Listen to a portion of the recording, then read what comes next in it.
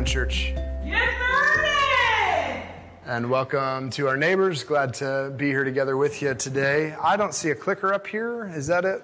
Up on the thing? Max, if you give me our title slide, there we are. Hey, I am glad to be together with you this morning. And we are continuing our series that we've called How Long? That's been a theme that we've been exploring together. And sometimes, whether you have a faith background or whether you're really skeptical about the whole God question, sometimes we come to points in our lives where we really wonder if God is actually in control and he actually cares about what's going on. Why does it seem like everything's in chaos? If God loves me and has a wonderful plan for my life, why then is my world on fire? And is it ever going to be put out? And we come to this place in our heart and our souls where we cry out, how long, oh Lord? Like, if you're going to deal with all of this, how long is it going to take you to do it? And we started our series with reading together Psalm 13, and we discovered that this is not a new refrain. This is not a new question for us, that even the ancients had the same question for God. God, how long is it going to take you to do what I know is consistent with your character and what is right and what's best for the world? How long is it going to take you to do that? Even the psalmists wrote down these questions and wrestled with these questions. And as we've explored this topic, we've seen that even the angels have the same question for God. They look at what God is doing in the world and they go, look, like, I trust you. I've seen you in your glory and your majesty, and I trust that you've got it all figured out, but like, how long? How long is it going to take you to deal with these people? How long is it going to take you to fix everything that's broken? How long is everything going to feel like it's all out of your control? And that's really the question that we've been wrestling with together over the last couple of weeks.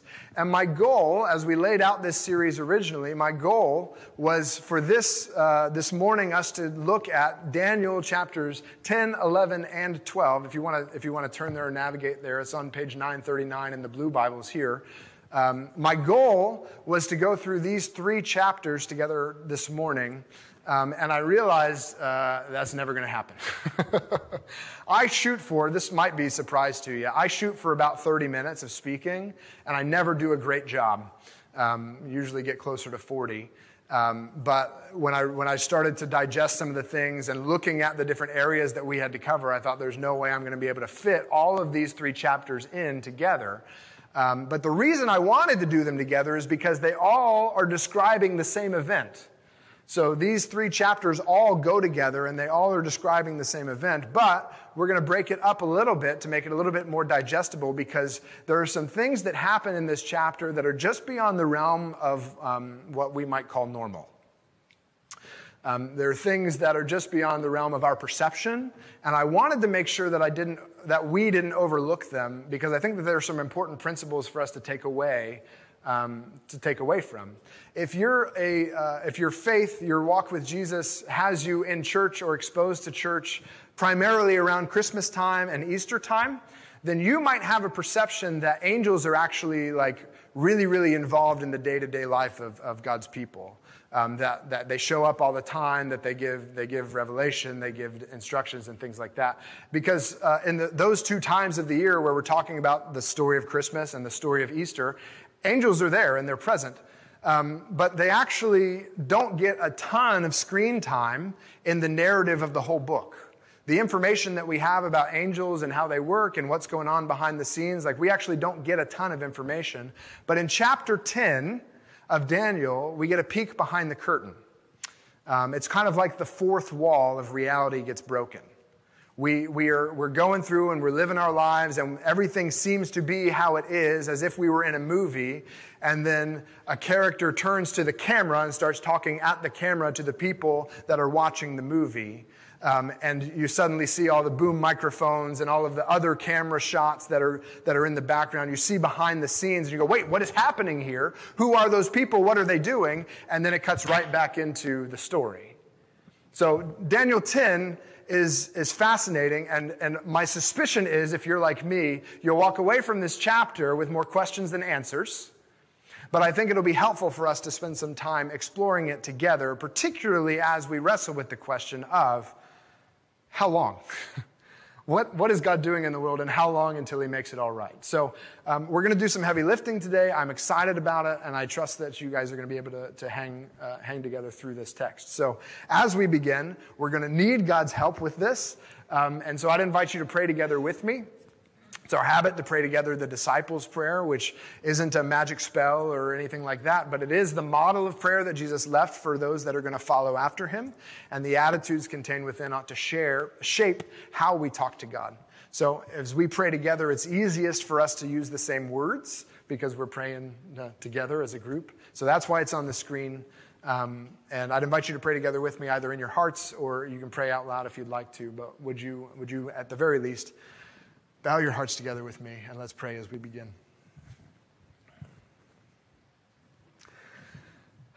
Our Father in heaven, hallowed be your name. Your kingdom come, your will be done on earth as it is in heaven. Give us this day our daily bread. Forgive us our debts, as we also have forgiven our debtors. And lead us not into temptation, but deliver us from evil. For yours is the kingdom and the power and the glory forever. Amen. Daniel chapter 10, and I'd like to begin by reading verses 1 through 3 just to get a picture of where we are in the text. Daniel chapter 10, beginning in verse 1, page 939 in these blue Bibles. In the 3rd year of Cyrus, king of Persia, a word was revealed to Daniel, who was named Belteshazzar, and the word was true, and it was a great conflict. And he understood the word and had understanding of the vision. In those days, I, Daniel, was mourning for 3 weeks. I ate no delicacies, no meat or wine entered my mouth, nor did I anoint myself with oil at all for the full 3 weeks. I'll pause there. So, we're opening up, we're getting back into the life of Daniel. We've covered the biography of Daniel in our series that we called Faith Under Fire. We looked at how he grew up in a nation that was set apart, that was special to God, but that chose not to follow Yahweh, the God who had rescued them. And so God kind of put them in timeout. He let them be taken over. And so what that meant for Daniel was, as a young man, his city was besieged. They set up siege works all around it. And an invading army came in and took his family, split his family apart, and sent him far, far away into a foreign land called Babylon to be re-educated. They said, you grew up worshiping Yahweh, but Yahweh obviously is a weakling because our gods let us capture your city. So now you're going to come and learn how our God does things. We're not going to call you Daniel anymore because that is a name that gives honor to Yahweh. It gives an honor to your God. We're going to call you Belteshazzar.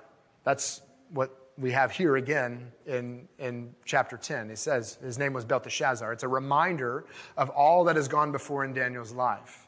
And Daniel was faithful to Yahweh, even in a hostile situation.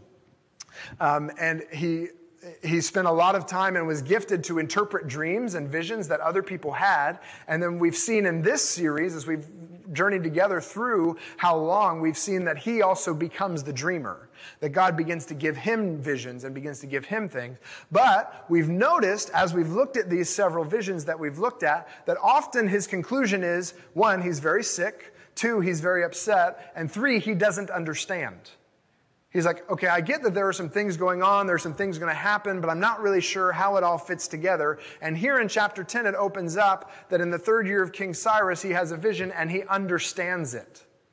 And as he comes to understand it, his response is mourning, fasting, weeping. I ate no delicacies, no meat or wine entered my mouth, nor did I anoint myself at all. So they live in a desert climate. And to survive in a desert climate, something that you need, and maybe we don't think about it a ton because of the humidity that we enjoy here in Florida all year round. But in a desert climate, the thing that you need to survive is lotion. Your skin gets dry and cracked and begins to break apart because the winds are so hot and the winds are so dry. And so they would regularly anoint themselves, is the word he uses. They would put lotion on and make sure that they'd put it all over their skin, and like that was their regular bathing ritual. Your bathing was taking the old lotion off and putting new lotion on, right? So he says, look, I'm not taking a shower. I'm weeping, I'm mourning, I'm lamenting, I'm praying, I'm fasting because I finally have understood something that God's revealed to me, and it was a great conflict. Why?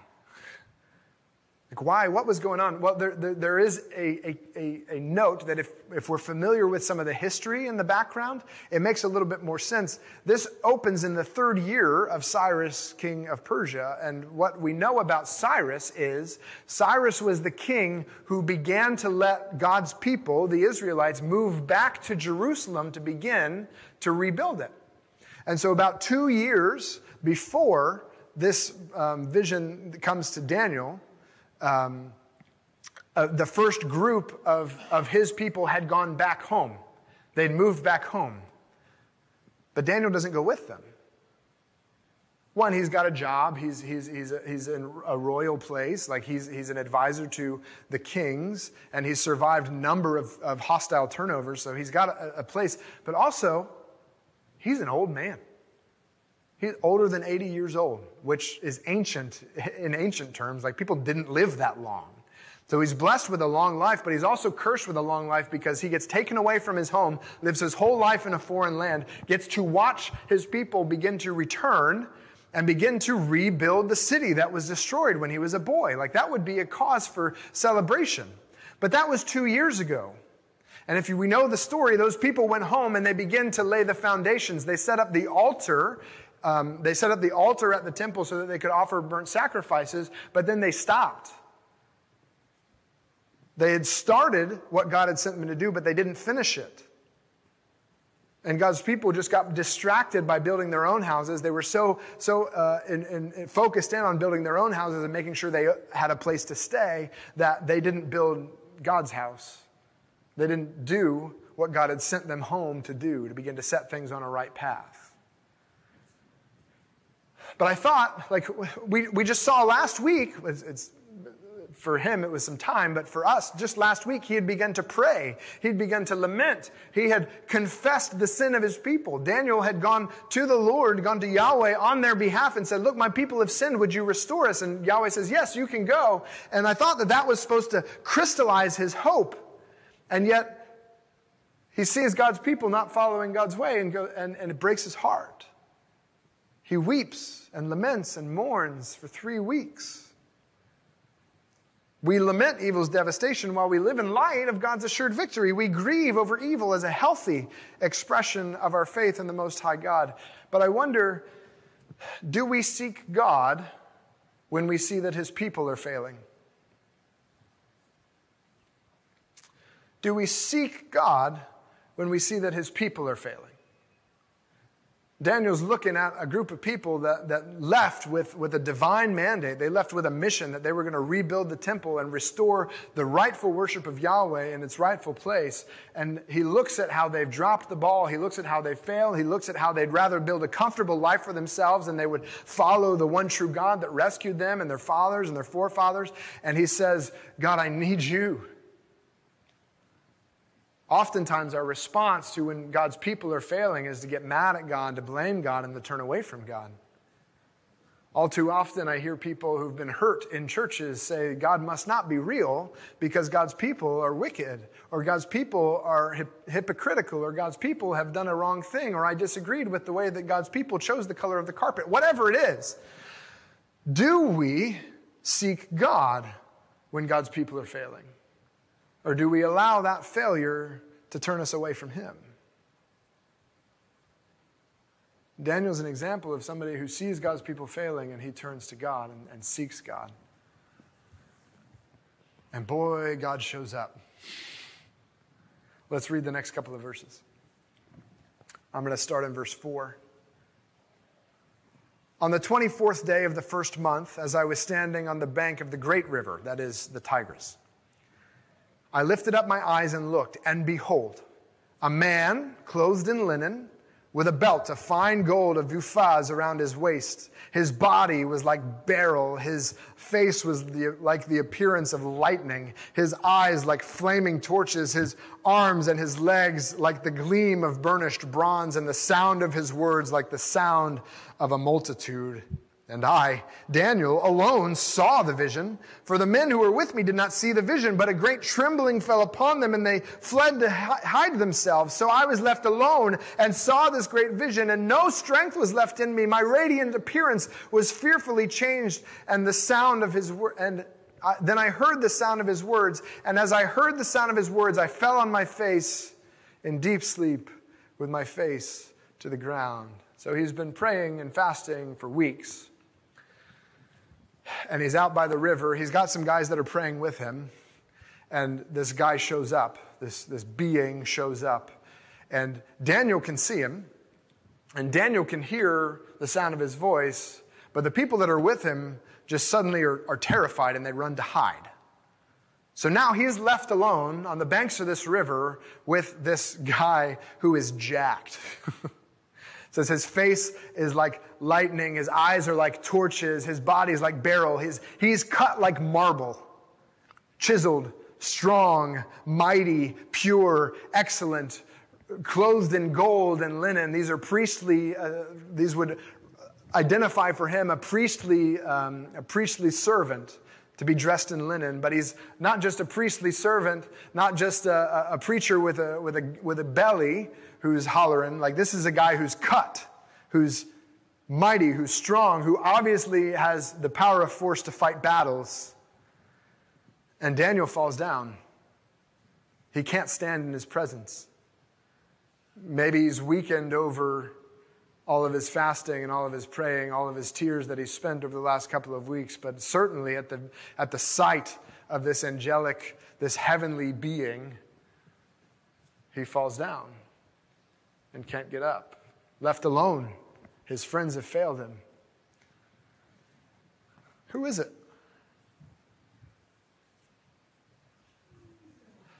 I don't know. There's actually some debate about who this is, and how you approach this. How you approach this comes with how you interact with some other texts and your familiarity with other texts, and also how you interact with what it is that this heavenly being says. So, let's see what he says in verse 10. And behold, a hand touched me and set me trembling on my hands and knees. And he said to me, O Daniel, man greatly loved, understand the words that I speak to you, and stand upright, for now I have been sent to you. And when he had spoken this word to me, I stood up, trembling. Then he said to me, Fear not, Daniel, for from the first day that you set your heart to understand and humbled yourself before your God, your words have been heard, and I have come because of your words. The prince of the kingdom of Persia withstood me 21 days, but Michael, one of the chief princes, came to help me, for I was left there with the kings of Persia, and came to make you understand what is to happen to your people in the latter days, for the vision is for days yet to come. So, Daniel is praying. He meets this guy. This guy shows up. He falls down. Somebody picks him up. Somebody picks him up from the ground and puts him on his hands and his knees. And then this being speaks to Daniel and gives him enough strength to be able to stand. And what is it that gives Daniel the strength to stand? What is the address? How does this being address Daniel? O Daniel, man greatly loved.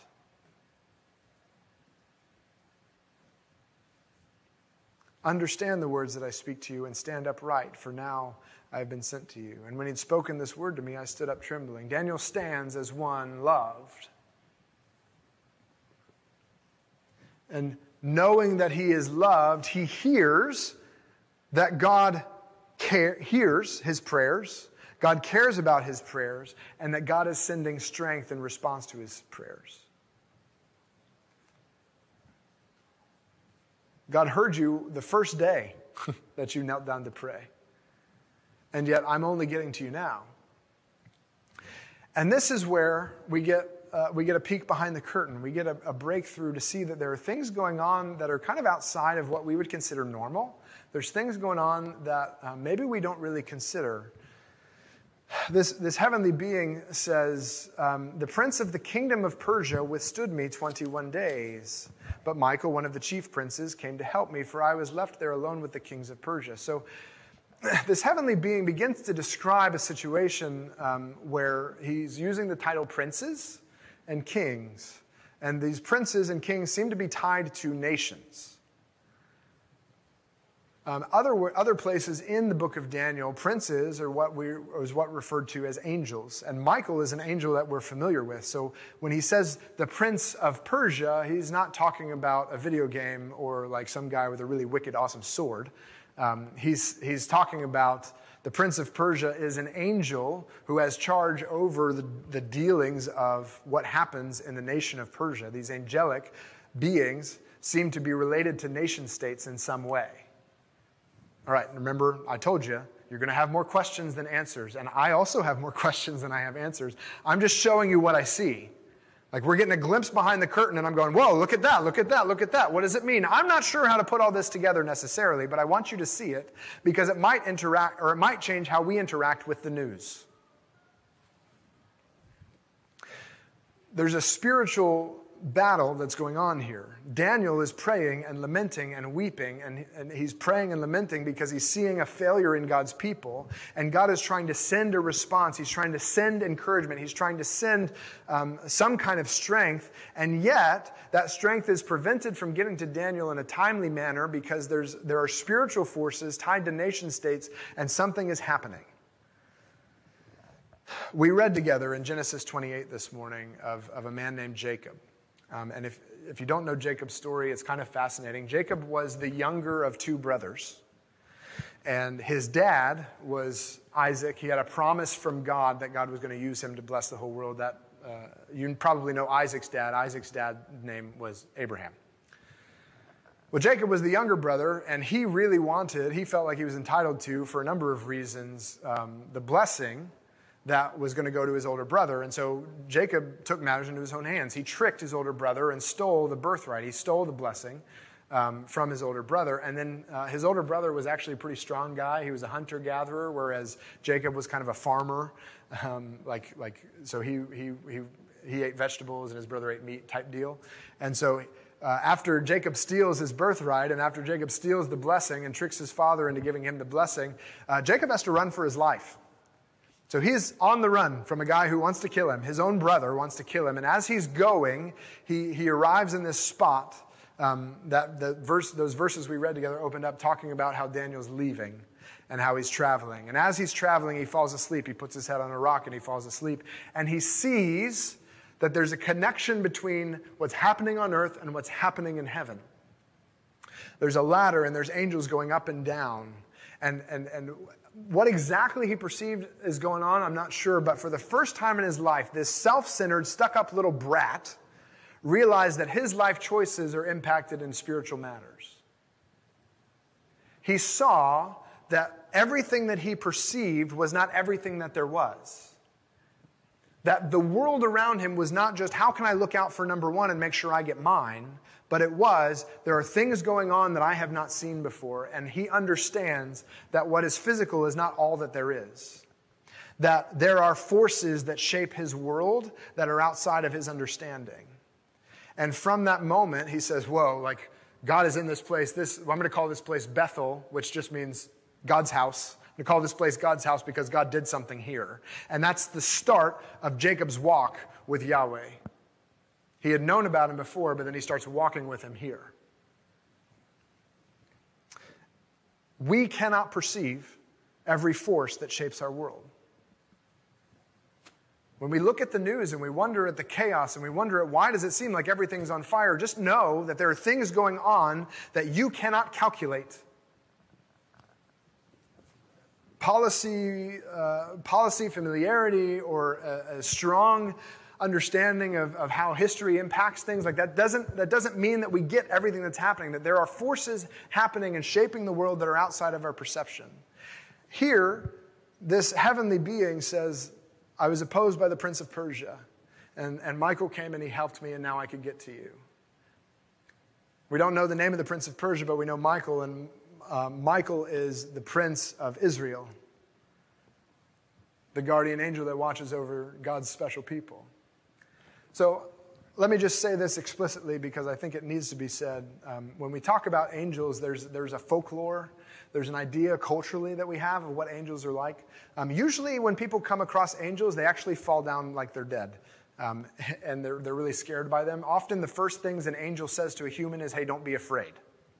So your picture of like pleasant little cherubs with cute butts hanging out, whatever it is that you see on your grandma's mantelpiece, like that's probably not it.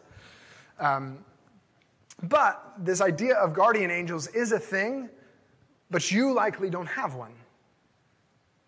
A guardian angel wouldn't be somebody that follows you around and tells you exactly what to do. Your guardian angel would actually be entrusted with the course of history for your nation and the people that you're a part of. Guardian angels seem to be tied to nation states and national powers as opposed to being tied to our personal lives. That's just an observation, and it's different from how you probably have picked up in the culture, so I want to be clear about what that is.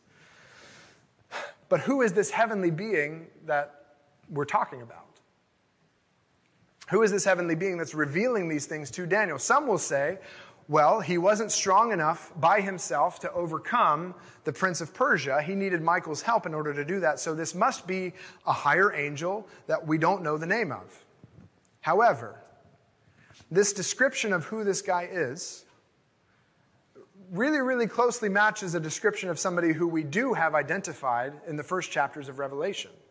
First chapters of Revelation give almost an identical description of a heavenly being that shows up and stands there, and his name there is Jesus. Likewise, he never says, I was not able to overcome the prince of Persia. He just says, I didn't. I fought with him for 20 days, and then Mike came to help me out, and then we overcame him. It doesn't say that the battle was outside of my control. He just says we were fighting. And I came to make you understand what is to happen to your people. And maybe there was something that would help Daniel to grow in the way. I'm inclined to think, based upon those couple of things that I've pointed out and based on some words that we're going to talk about in the next sections, that what we're talking about is Jesus. And I don't want us to miss what our big idea is for this morning. My clicker's not working. Can you give me the big idea slide, please? That Jesus is the greatest force that shapes our world. We can't perceive all the forces that shape our world. There are physical forces, there's political forces, there are economic forces, there are historical forces that shape our world. There are also spiritual forces that shape our world that are outside of our perception. But the greatest force that shapes our world is Jesus. I think that's the testimony of Scripture. And in light of all of the concerns that we might have about all of the things that are going on in the world, about all the things that are shaping our culture, the greatest force that shapes our world is Jesus. Let's continue reading. In verse 15, when he had spoken according to these words, I turned my face toward the ground and was mute. And behold, one in the likeness of children of man touched my lips. Then I opened my mouth and spoke. I said to him who stood before me, O my Lord, by reason of the vision pains have come upon me, and I retain no strength. How can my Lord's servant talk with my Lord? For now no strength remains in me, and no breath is left in me. So Daniel sees this guy who shows up, and he falls down on the ground, can't stand. Being touches him, picks him up and puts him on his hands and his knees, and then speaks to him and gives him strength to stand. He stands and he hears, but he cannot yet speak. As he's hearing, he turns his face to the ground, he turns his face away, and he was mute. And behold, one in the likeness of the children of man touched my lips. So this being now is touching his lips, he's touching his mouth. There's another place where we see something similar to this. And it almost was our reading for the morning. In Isaiah chapter 6, we have a vision, or Isaiah has a vision of God, Yahweh, seated on his throne. And there are angels flying around. They're covering their face. They're covering their feet. They're crying, "Holy, holy, holy is the Lord God Almighty." And Isaiah, when he shows up in the throne room of God, the first thing he says is, "Woe is me, for I am a man of unclean lips. I, a righteous prophet who's been serving God for a long time, am not clean enough to speak in this room." Have you ever walked into a room where you just realize, like, I should not say anything. I just need to keep my mouth shut?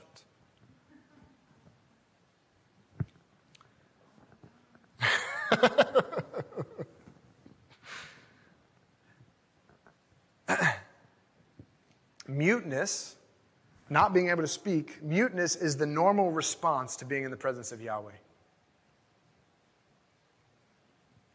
Another reason why I think that this heavenly being is Jesus.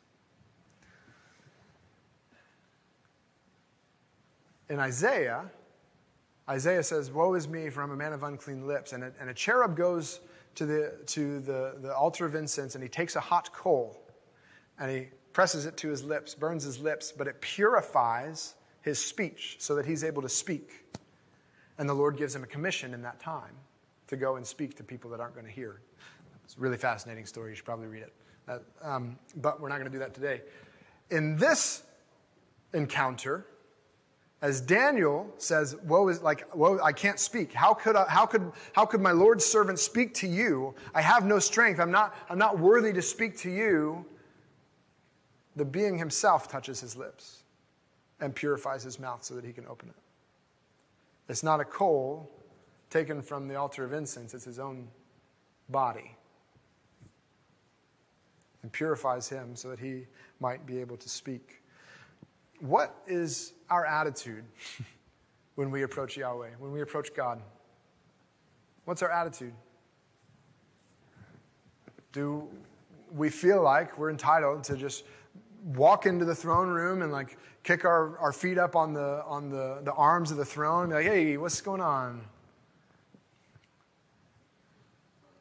Are we going to casually offer some jokes about, I don't know what you joke about with God. What's our attitude when we approach God? When people actually find, of the accounts that we have, when people find themselves face to face with God, they're mute, they're struck down, they act like they're dead. They have no strength to stand. And yet we in our mind, isolated as we are from the spiritual realm that is shaping our world, we sometimes think that's not super important. It's kind of an optional add-on to my life. Like, of all the accessories that I could have to my life, like religion is one of them, and honor and respect for God is just an add-on. Like, I don't necessarily need that. What is our attitude as we approach Yahweh?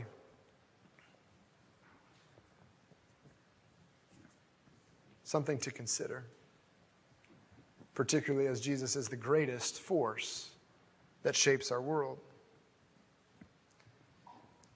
Daniel has stood as one loved. He is speaking now as one who is cleansed. And now he'll be strengthened as one delivered. Let's look at this last paragraph. Again, one having the appearance of a man touched me and strengthened me. And he said, "O man greatly loved, fear not. Peace be with you. Be strong and of good courage." And as he spoke to me, I was strengthened and said, "Let my Lord speak, for you have strengthened me." Then he said, "Do you know why I have come to you? But now I will return to fight against the prince of Persia, and when I go out, behold, the prince of Greece will come. But I will tell you what is inscribed in the book of truth. There is none who contends by my side against these except Michael, your prince." So, the angel says, "I've got a vision for you. I'm going to tell it to you. And together, if the Lord permits, we will talk about the vision next week." But there's a couple of takeaways that I think we should take from this chapter in particular. One is that the opposition is real. The angel is this heavenly being. Jesus has fought in order to be able to stand and deliver this message to Daniel, and now he's going to go back to the battle. It's not over. The opposition is real. It's continuing on. And notice that only Michael stands with him in the fight. Only the angel of Israel is in the fight. What's happening in Israel right now? Are God's people doing the right thing?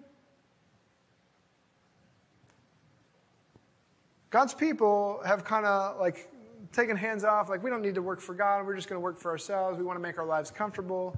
And yet, their angel is the only one contending with Jesus in this battle that's going on in the world. We cannot perceive every force that's shaping our world. And Jesus is the greatest force that shapes our world. I struggled with how to word this big idea this week because there are a couple of things that I wanted to put together, and I didn't want to make it too wordy. So when I say greatest, I mean something very particular. Greatest in the sense of mightiest, for sure. Like there's no room for doubt, if this is a picture of Jesus, that Jesus is strong enough to handle anything that's going to be going on in the world. Like he is mighty. He is ripped. Like we kind of picture him as this nice shepherd guy that's got a lamb slung over his shoulder. And he does that too. But by and large, like he's mighty. He's a warrior. He goes and contends against the princes of Persia. He goes and it contends against every other nation in the world. All the other angels are fighting against him. It's just him and Michael against the whole world, and he's fighting. And he steps into Daniel's life and says, hey, I need to tell you what's going on here. I'm going to tell you what's happening in my book. Put a pin in that. We'll come back to it. I'm going to tell you what's happening in my book. Then I'm going to go back to battle. So he's like, he shows up. He's not even out of breath. Hey, I need to tell you what's going on here. I got a message for you. I'm going to go back. So he steps out of a raging battle, gives a message, goes back into the raging battle, doesn't stop for breath, doesn't get some Gatorade on his way back. Like he just is strong. So Jesus is the greatest force in that he is the mightiest force that shapes our earth. But he's great also in the sense of his compassion is great. How does he address Daniel? O man greatly loved, fear not. Peace be with you. Be strong and of good courage. In the face of this might, in the face of this majesty, Jesus comes to a humble-hearted servant and said, you're loved. I love you. I'm here to strengthen you. I see that this is breaking your heart. I see that you don't know what to do next. I see that you're broken because you're not going to be able to go home. I see that you're broken because the people who went home aren't doing the right thing. I can see that you're broken because you're an old man and you have arthritis and life is hard and sometimes it's just hard to get out of bed. Daniel, I see you and you are loved. But don't be afraid. Don't be anxious. Be at peace. Be strong and be of good courage. What's our attitude in approaching Yahweh, I think is an appropriate question. And I think is one that needs to be asked, particularly in the way that a force of cultural Christianity wants us to interact with God. What is our approach to approaching Yahweh? What is our attitude when we approach Yahweh? But another similarly and very appropriate question to ask is, what is Yahweh's attitude in approaching us?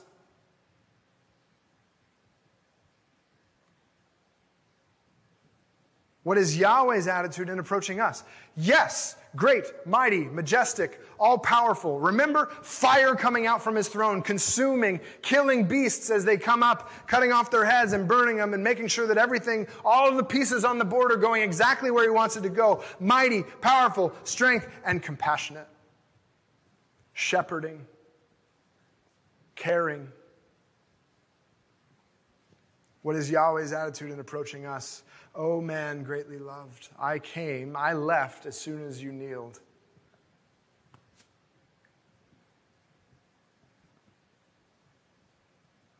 Let me tell you what's in my book. We look at history. It's easier to read history than it is to predict it, right? God reads the future the way that we read history. He says, Daniel, I got this stuff written down. Like, let me tell you about it. And actually, the reasons why we're going to take another week to go through this is because there's a lot of details. The most details of any prophecy ever a biblical prophecy is in chapters 11 and 12. Like, there's a lot of details. God has planned it out. He knows what's going to happen. He's not surprised by any of it. God writes the future like we would write history. And he's got it. And his attitude in approaching us is one of gentleness, if we were approaching him in humility.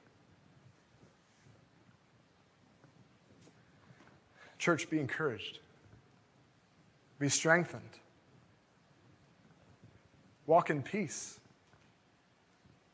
Do not be afraid, because Jesus is the greatest force that shapes our world. Would you pray with me? Almighty God, we're reminded that on our own account we have no right to stand before you, no right to speak your name, and yet you have loved us enough to tell us what it is, to show us how we've erred, and you are patient enough to walk with us as we begin to learn your ways. And we're not worthy. God, we confess. We're so easily distracted. We're so easily satisfied by fleeting pleasures.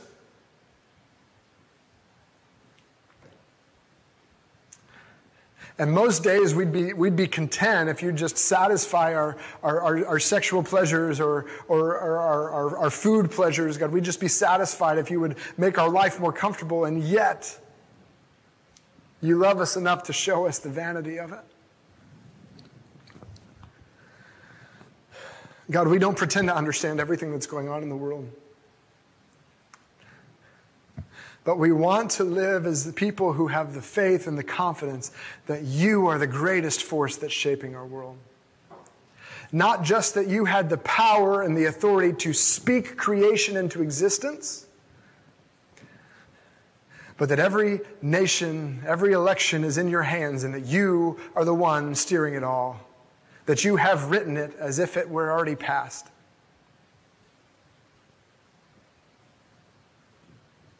So, Lord, would you equip us to do our part? God, if you've written down good works for us to do, would you give us the faith? Would you give us the boldness? Would you give us the skill to be able to do the good work that you've written for us to do as individuals, God? As neighborhood church? As the church in the United States, as the church across the world, God, would you equip us to do your work in the world? Would you help us to see clearly how to take the next step?